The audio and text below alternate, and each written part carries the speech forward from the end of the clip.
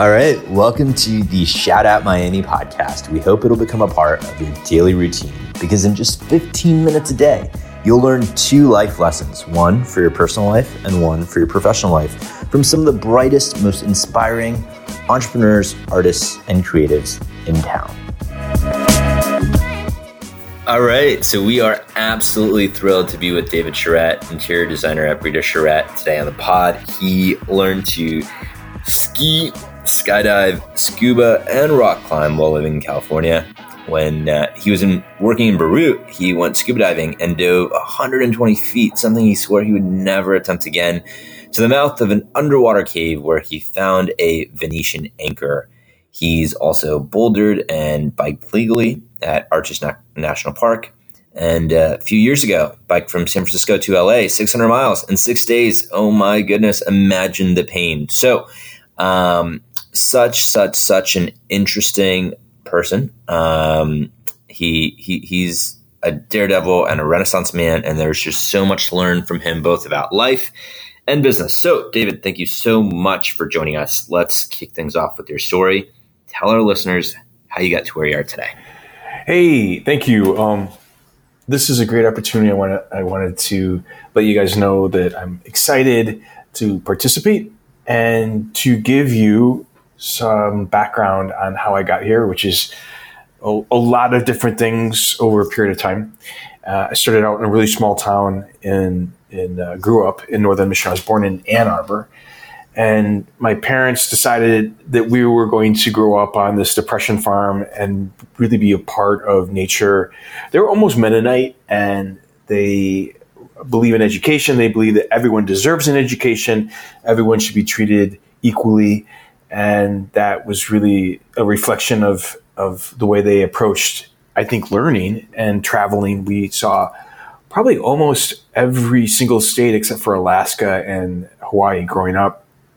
They were always really curious about cooking and reading. And I think that's a big part of why I am where I am at, and really encouraged me to follow my dreams in architecture and being creative. And so I owe a lot of my curiosity and living to my parents. And they always say right now, that they're always impressed that all of my siblings are so different.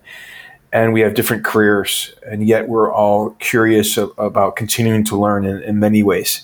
And so I think that's a big part of my curiosity, is just the fact that I grew up with great parents.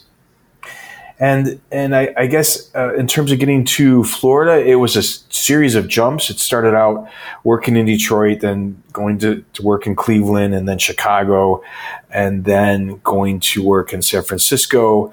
While in San Francisco for 7 years, I actually also worked in LA. And then during that 2 years on and off, I worked in Beirut and had an opportunity to work on some very large and great projects that I'm proud of, and a huge range of talented people from all over the globe.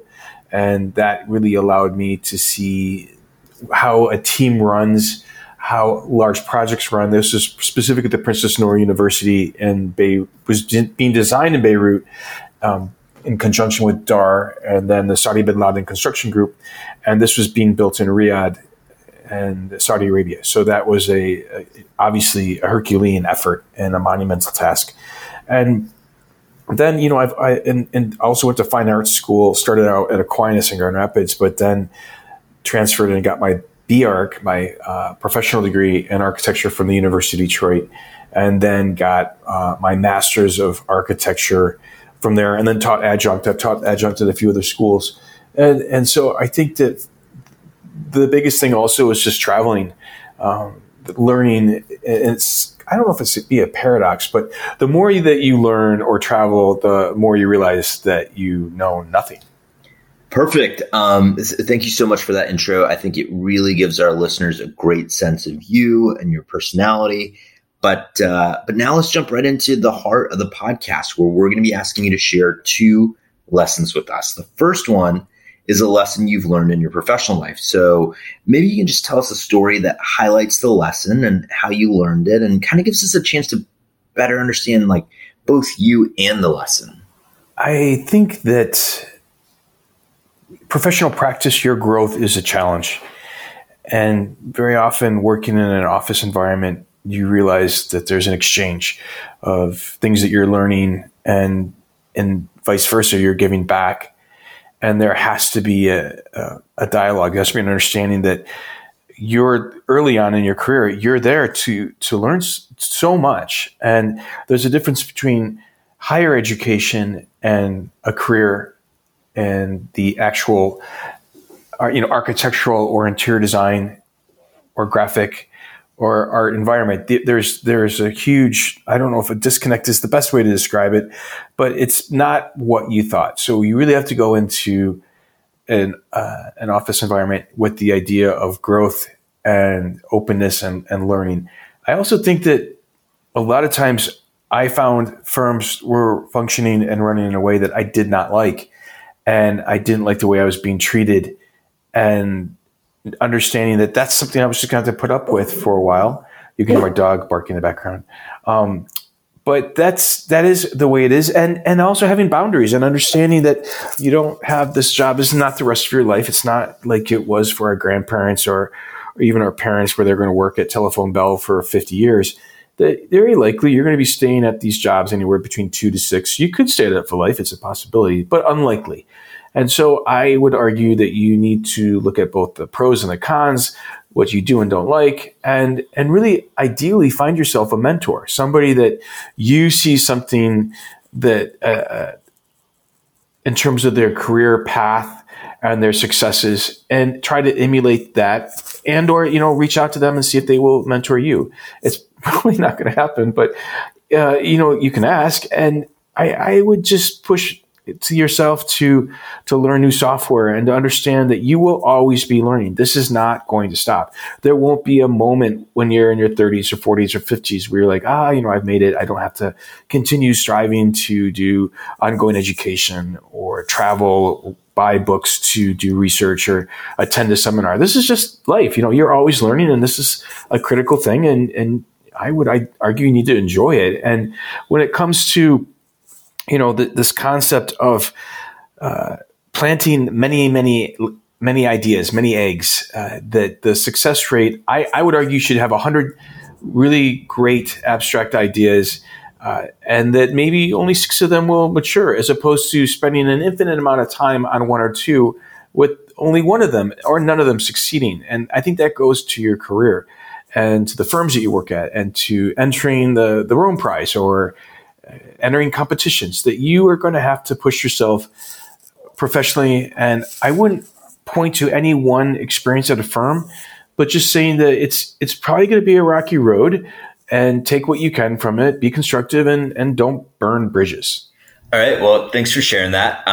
You can't leave the people wanting for more. So I'm sure they want to keep hearing from you and your stories and all these lessons. And so let's jump into a lesson from your personal life. What is that lesson, and what's the story? Well, I joke around regularly that you should have given prenup. I think that each person has a beautiful story, and many people don't have opportunities to share those stories. I've tried writing. I'm not great at it. Writing is actually harder than building a 3D model or designing a corporate campus, because it's so personal. To talk about your dreams, your fears, and all these different things that make you who you are, and your backstory. And our backstory does have a profound impact on us. And I highly suggest that you can, develop a level of spirituality that's not necessarily picking a religion, but you can be deeply religious or spiritual, and by meditating. And I would recommend that too.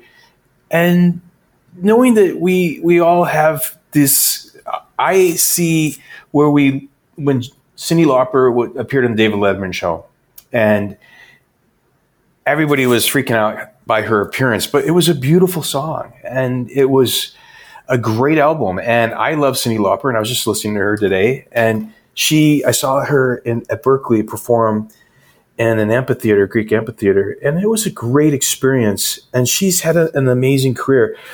and this goes to so many people in arts, performing arts, architecture, is that in the United States and globally, we love to put people up on a pedestal who are different and have a unique perspective. Yet, sadly, we also love to, in the immediate sense, tear people apart. People in your class that dress funny, or thinks that you are clearly different, and people call that out when you're younger as being weird. But yet, if you look at it from the big picture standpoint, we love to celebrate weird people, and we call these people geniuses years after they've passed. And in a personal level, I think that that's something that I can clearly relate to, growing up in a small town gay and seeing, being ostracized, having a speech impediment didn't make things any easier. And so I think that you have to look at the things. I enjoy what I do, and I'm very happy with the career that I made, and I make a good living purely because of my opinion, and having been ridiculed for years about being weird or unique. And I still hear it today. I don't really care. And it's that kind of thing that I am allowed to see the world in a very wonderful way. I see I hear conversations differently. I see films differently. I look at architecture differently. It's through my lens, and my lens allows me to interpret or create things that have never existed before, and to have them pop out of nowhere. So and then articulate how I'm feeling to other people through either writing a short story, or talking about a screenplay, or just painting a picture. Or taking photography. I love that idea, and I think it's so critical that people celebrate that. And you hear that a lot from celebrities or other people, but it's true. Like you really need to look at who you are and what makes you tick, the things that you value, and be passionate about those things, and work very hard, because everything is going to take a lot more work than you thought. Everything is going to be more of a challenge. And you have to realize that those are one of the things that I think almost everybody experiences, and how you get through that is going to define who you are. All right. Well, thank you so much for sharing all of these stories and wisdom with us. We really appreciate it. We can't wait for you to be back on the show, hopefully soon. But in the meantime, for folks who want to reach out, learn more, connect with you, share their support, etc., what are some of the links, websites, or other ways that people can kind of get in touch with you if they're so inclined? So you can find us on Instagram at Brito Charette, and you can also email us at contact@BritoCharette.com, and you can also find us on the World Wide Web at BritoCharette.com. And we are on Twitter, Facebook. You can see YouTube videos, so check out all the different ways to look at what we're doing. And we love to post on Instagram. We're always looking at posting lunch and learns and Halloween, Easter, all these different great things that we do together with our team. It's a lot of fun.